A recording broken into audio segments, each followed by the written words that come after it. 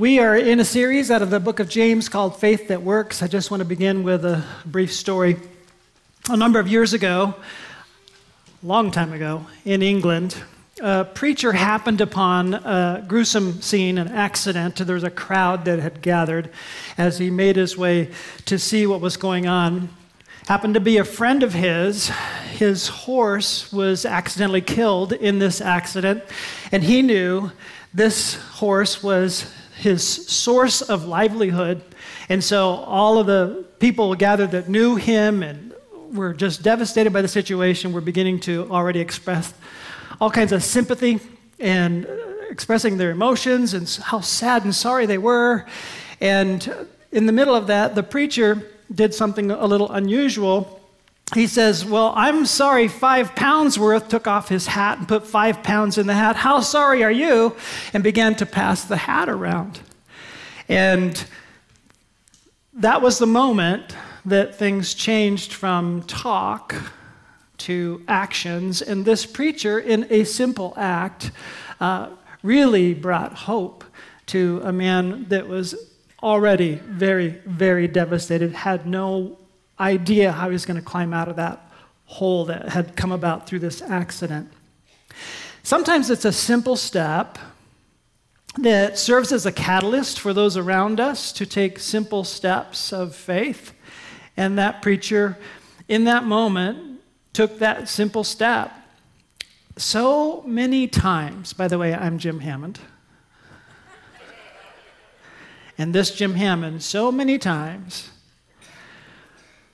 will think the faith and believe the faith and even speak the faith and fail to take the steps of faith that perhaps God is calling me to take.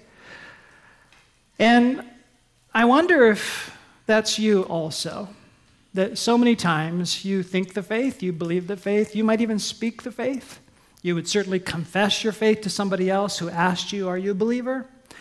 And there are moments throughout your day that you could have taken a simple step to become a catalyst for faith.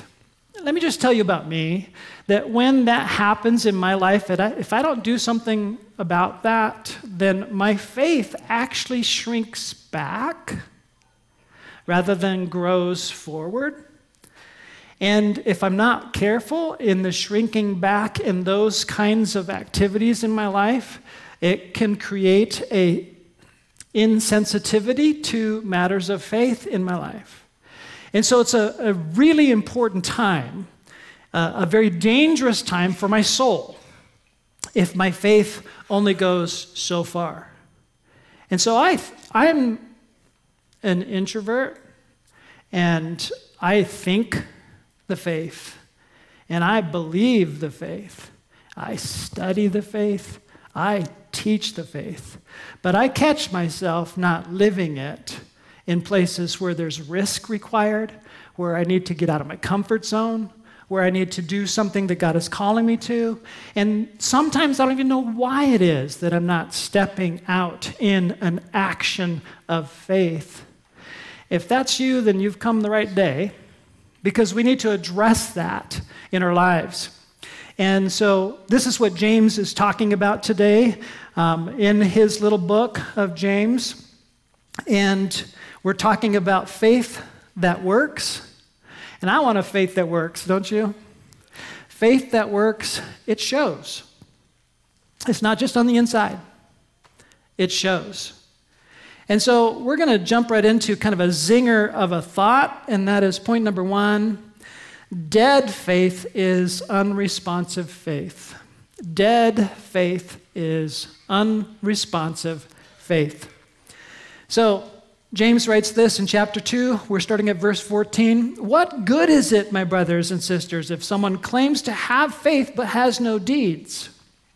Can such faith save them? Suppose a brother or a sister is without clothes and daily food. If one of you says to them, 'Go in peace, keep warm and well-fed,' but does nothing about their physical needs, what good is it? In the same way, faith by itself, if it is not accompanied by action, is dead. What is dead faith? It's totally unresponsive faith. It's very possible, and I've lived out that possibility, and I need to repent, ask for forgiveness, to regain sensitivity, and grow through the callousness that develops over a living faith. That unresponsiveness creates a callousness. I have to go there, or it'll become a deadness, an insensitivity, an unresponsiveness before God. I won't hear from God if I move in those directions. It's a very critical time when the required action, the right action, for whatever reason, was not acted upon, and it became words and no more. Jumping to verse 26, James again said, as the body without the spirit is dead, so faith without deeds is dead.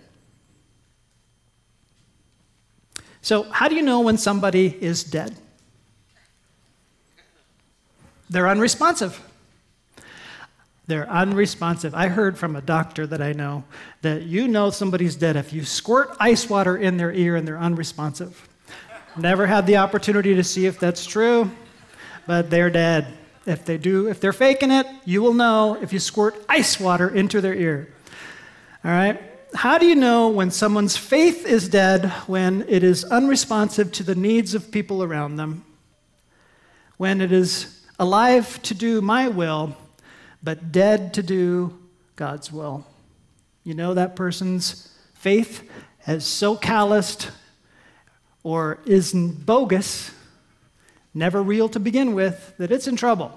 So we need to talk about this. But before we do, I need to remind us a few things that I brought to our attention last week in a quick review. So I'm going to read it, otherwise I will take too much time because I already preached it once. So I'm just going to read a review here. Last week we learned that where self gave us birth to death, that's a quote from James 1:15. Where self gave us birth to death, James 1:15, God chose to give us birth to spiritual life through the word of truth. That was James 1:18. So we have a self that gives birth to a death, spiritual deadness with God. Oh, I'm starting to preach again. If this happened to you, it happened when you received the word of truth. If you received life, if this happened to you, it happened when by faith you humbly accepted, I'm quoting now, humbly accepted the word planted in you, which can save you, James 1:21. So this is James presenting the gospel very, very clearly, the word of truth, which is not just the gospel in words, but it's the gospel because Jesus is the word of truth, and we get that in John 1 and also in John 14:6. So there's a review. So in chapter 2, we're beginning right at this idea that it's totally possible to have a bogus faith. How do we know if our faith is bogus? It's fake and we're dead, because he's going to describe a dead faith that is not going to save. And that's hard for us to even hear, but that's what James describes. Okay? So, point number 2. Genuine faith grows and it shows. It grows and it shows. James 2:18. But someone will say, you have faith, I have deeds. Show me your faith without deeds, and I will show you my faith by my deeds, James says. Now, let's just take that phrase, I have faith, you have deeds. That's somebody that views faith and deeds as if it's more like a gift of the Spirit, like you have that gift, I have this gift. That's not an option with faith and actions. It's two expressions of the same thing. If you have faith and it's real, there will be actions or your faith is bogus. That's what he's saying, okay? Let that sink in a moment. Did it sink in? Because what we're talking about sinking in, remember last week we talked about the seed which Jesus planted. There was genuine faith that grows and shows. Then there was the fake, bogus faith that died, shriveled up, and didn't produce. You can't see it. It never got above the surface. It was always hidden. And it was bogus. So, I have a question. Is your faith so hidden that there is not enough evidence for the unbelievers in your life to think of you as a follower of Jesus? I'm sure there are unbelievers in my life that have no idea, right? Is your faith so hidden that there is not enough evidence for unbelievers in your life to think of you as a follower of Jesus? Now, here's a follow-up question. Similar. And if they do know you are a follower of Jesus, does your life show that this is a good thing to them? Does what actually show in your life look attractive to them? See, there's a kind of faith that is very showy. Jesus talked about that a lot. There's a kind of faith that's very loud and very talky. And he talked about that a lot. And it's very obnoxious. And it doesn't look like goodness, real goodness inside, because there's something fake about it. He talked about hypocrisy. And he talked about that a lot. Genuine faith grows and it shows. Do you have enough of it to be convicted of the truth? Yes, I'm a follower of Jesus. Point number 3. Faith and actions work together. Faith and actions work together. A person who thinks they can separate faith from actions is deceived. Now, James continues with what we've been reading with this incredible zinger. And if I had a cattle prod, this is the effect. Whoa, here's the zinger, okay? You believe that there is one God. Good. Even the demons believe that and shudder. You foolish person. I'm going to leave that there, ... We'll get past that in a moment. But first of all, demons are real. Jesus believed them to be real. They really exist. They really interacted and battled Jesus, and Jesus had way more authority. They were busy trying to jockey for position or flee, and Jesus believed they're real. I believe they're real. You know what reality doesn't exist? A demon who's an atheist. There is no such thing. There is no demon atheist. They absolutely know that God is real. They absolutely know that he is who he is, but that faith does not help them one whit because they're committed to their rebellion against him, even though they believe that he is God. Now, James is bringing this zinger to our attention because many of our expressions of faith, we are unintentional atheists. We aren't really atheists. We believe God is real, but we're acting as if we're atheists the way demons act as if they're atheists because their belief in God doesn't affect their actions. They're in rebellion, even though God is real and will judge them and call them into account. They believe it's better to live my will than your will, God, because they're, whatever it is, deceived, angry, in rebellion, in a spiritual space of death, which many of us can be there as well. All right? Zinger. So James's point is there is a bogus kind of believing. So let that settle in. If there's a bogus kind of believing, how do I know that my believing is not bogus, but it's a real saving faith? That's the question that's worth thinking through. Now, haven't we all met people who claim to be Christians? They profess the faith. They might post the faith. I don't look at all that stuff, but I imagine there are people like that. posting the faith, all about their faith. It's all show, it's all outward, and yet you know a lot about them, and you have a hard time believing they really are followers of Jesus because you know their lifestyle doesn't match. They're not obeying what Jesus says. Their total orientation is not toward Jesus. Their total orientation is really all about self and all about me and all about now and all about their own kingdom. That's the way they live, and so you just don't know what to do with the fact that they say they're believers. Well, I'm not sure we need to know. God is the one that's going to sort it out. I'm not judge, right? Mercy triumphs over judgment. However, we're taught by James here, we better look at ourselves because there is a bogus kind of believing. And that bogus kind of believing will not save, is what he's saying. Now,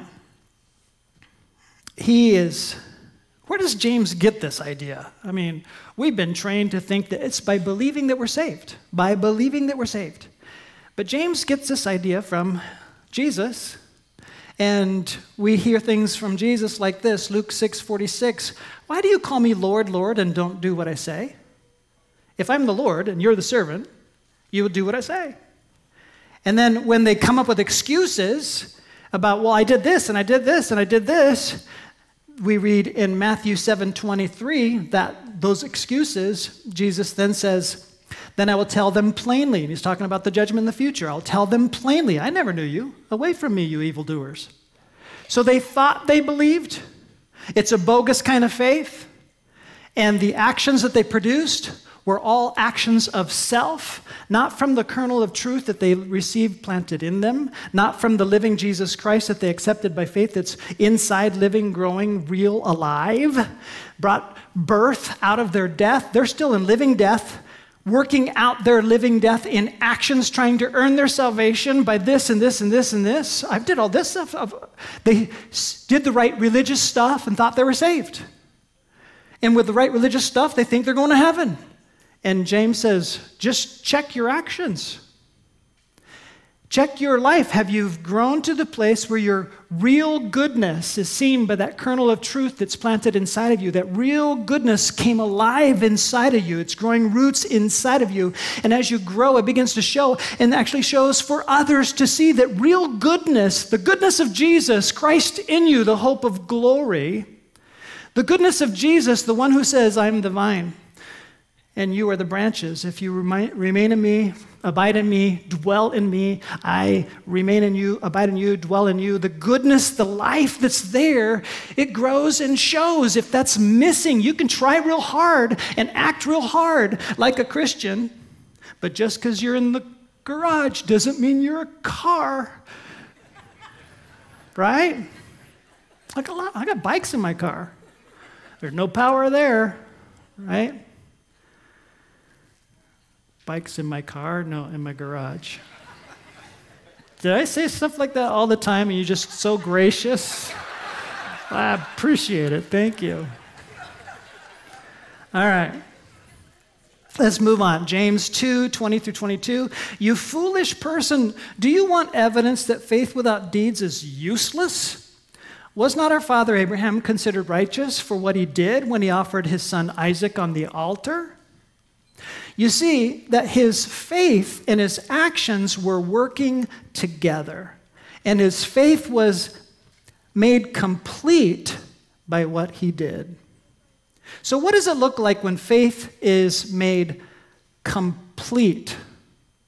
Faith is complete when faith and actions honor God by working together. There's another word for incomplete faith, and James describes it one way. I'm going to describe it this way. There's another word for incomplete faith. Listen carefully. There's the word. It's a tough one. It's called disobedience. Disobedience. When you are not doing the thing that you know you're supposed to be doing, and you profess faith, that's what he's describing here. We usually focus on all the stuff, we did this, we did this, we did this. And There's a disobedience when there's an action not done that is expected. Here's how it works. We're all about me, all about self, all about my kingdom, and I'm actually going to be happier if I do this rather than what I know God wants me to do. And we still believe in God. Yee. That's called disobedience. Now, we're going to get there later in James. Actually, you're going to do this part in small groups. James 4:17, if anyone then knows the good they ought to do and doesn't do it, it is sin for them. We always think of the sins as the sins we commit. James is very clear. We probably have more disobedience with what we don't do than with what we do. Maybe not for you, I don't know. For me, I think there's a whole bunch that I'm not doing that is over and over again, like blind spot, I'm just living, and I could have acted more like Jesus with that person, but I treated them like they weren't even a person, they're just a clerk. I treated them like they don't even have a soul, they don't have an eternity, they're just a stranger. I don't picture Jesus doing that, right? So if Jesus is inside of me, and that life is germinating in me, it's starting to grow in me, and goodness comes out of me, I want to be more like Jesus. Now, just in case you're starting to feel like, the dangers of hell are flaming around me and I'm going to you can take care of that today. It's just called repentance, asking for forgiveness and being washed clean by Jesus and continuing to do that. Don't think of the person who repents every day as really an awful sinner. If you do, I'm it. Got to repent every day. Got to humble myself before God every day because I got to stay clean and open and humble myself before God so that my living faith is real. If you're not repenting every day, I don't think you really believe you're a sinner in need of a Savior. Repent. I humble myself before Him. I need you, God. I need you. Apart from you, I can do nothing. That was Jesus, John 15:5. I'm really going to be in trouble with time here. Okay, moving on. Faith and actions are like the wings of a bird. There can be no real flight with only one wing. Faith and actions work together. It's two sides of the same thing. Actions, when they're real acts of faith, you're not trying to make it happen.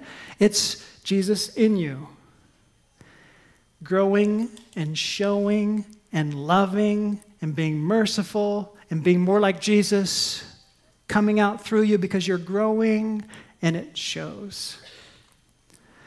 At first, you have to consciously work on it. But then, the real gift of grace is when other people see it in you and you don't. You're unconsciously living it. That's a beautiful place. Important point. I need to say this as clear as I know how to say it. Because theologically, if I don't say it and drill it in, you might think I'm saying the wrong thing. James was not teaching that saving faith is earned by good works. Please hear me.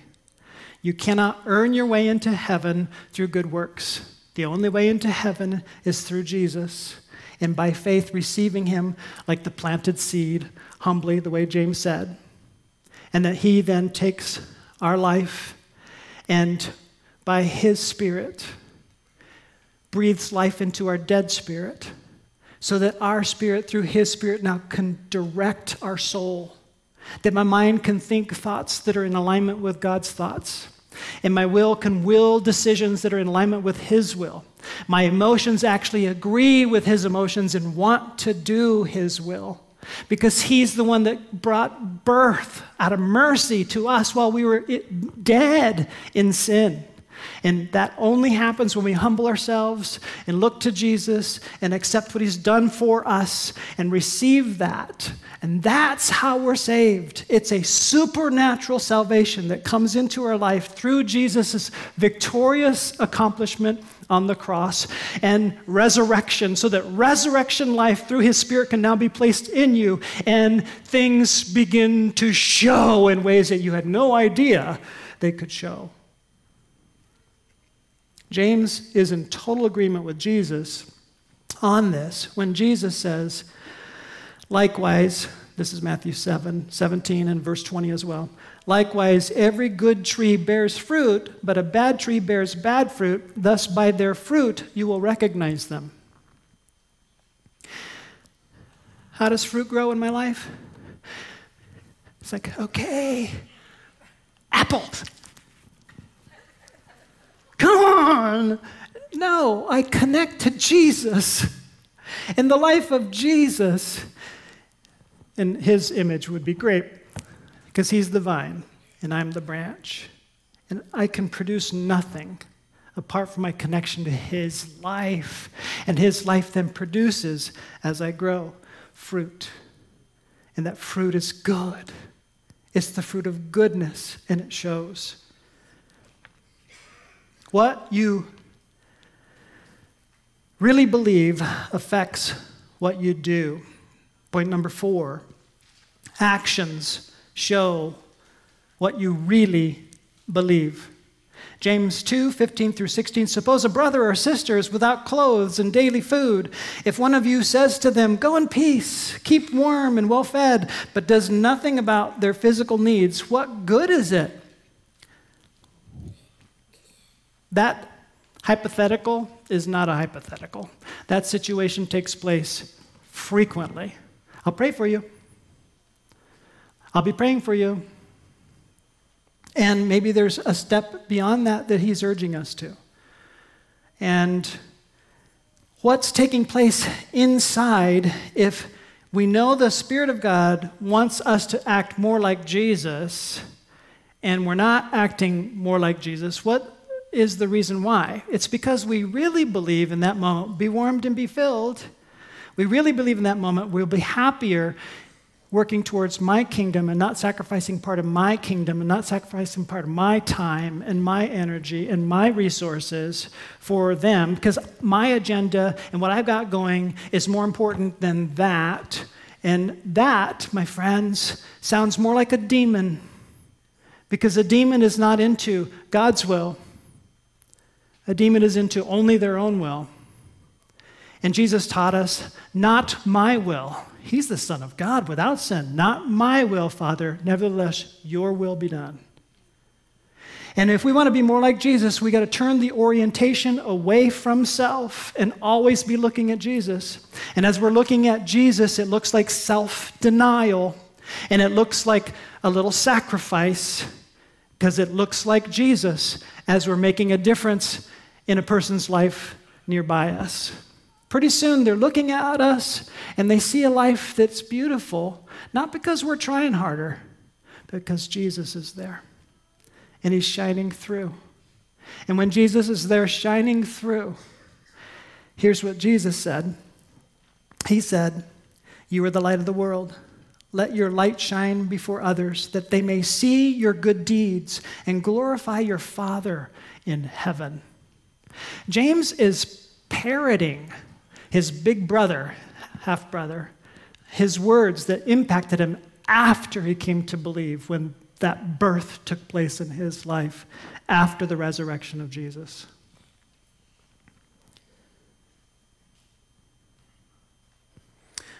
There's a quote, if you can catch up to me and find it.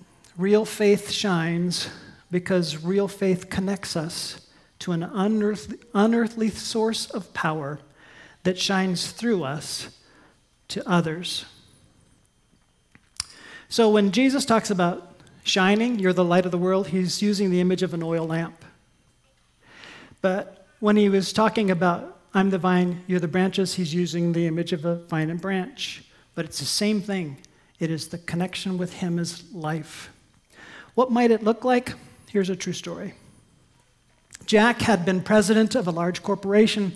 When he got cancer, they ruthlessly dumped him, fired him, let him go because he had cancer. Can you believe it? He went through his insurance, used his life savings, and had practically nothing left. I visited him, this is not me, it's a story. I visited him with one of my deacons who said, Jack, you speak so openly about the brief life you have left. I wonder if you've prepared for your life after death. Jack stood up, livid with rage. You blankety blank Christians, all you ever think about is what's going to happen to me after I die. If your God is so great, why doesn't he do something about the real problems of life? He went on to tell us he was leaving his wife penniless and his daughter without money for college. Then he ordered us out. Get out of my house. Later, my deacon insisted we go back. We did. Jack, I know I offended you, he said. I humbly apologize, but I want you to know I've been working since then. Your first problem is where your family will live after you die. A realtor in our church has agreed to sell your house and give your wife his commission. I guarantee you that if you'll permit us, some other men and I will make the house payments until it's sold. Then I've contacted the owner of an apartment house down the street. He's offered your wife a 3-bedroom apartment plus free utilities and an $850 a month salary in return for her collecting rents and supervising plumbing and electrical repairs. The income from your house should pay for your daughter's college. I just wanted you to know your family will be well cared for. Jack cried like a baby. He died shortly thereafter, so wrapped in pain, he never accepted Christ. But he experienced God's love even as he rejected him. But his widow, touched by the caring Christians, responded to the gospel message. So I don't know where you are and how you're hearing this message and how it sits with you. But I can guarantee you this. If you're anything like me, what you need to do is confess the truth. Lord, so often I'm all about me and my will, and I'm not about you and your will. Forgive me. I repent. I want to turn my orientation away from me and to you. I worship you. I love you. I thank you for your mercy.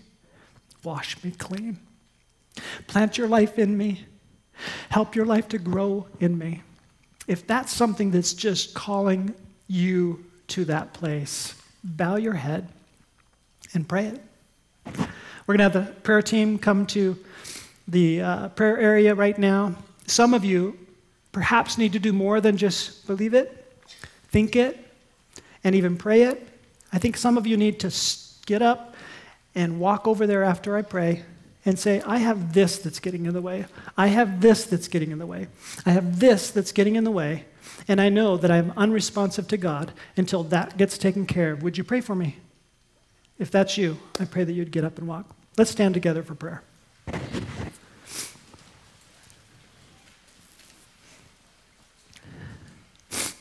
Lord God, we thank you for saving us out of our deadness, for making it possible to take care of the calluses, the things that get in the way, the things that are causing us to be unresponsive and insensitive, not hearing, sometimes not even believing. And we pray that you'd help us to humbly receive the word planted in us, Lord Jesus, that we might have the birth of life and grow and show. In Jesus' name, amen. God bless you. See you next week.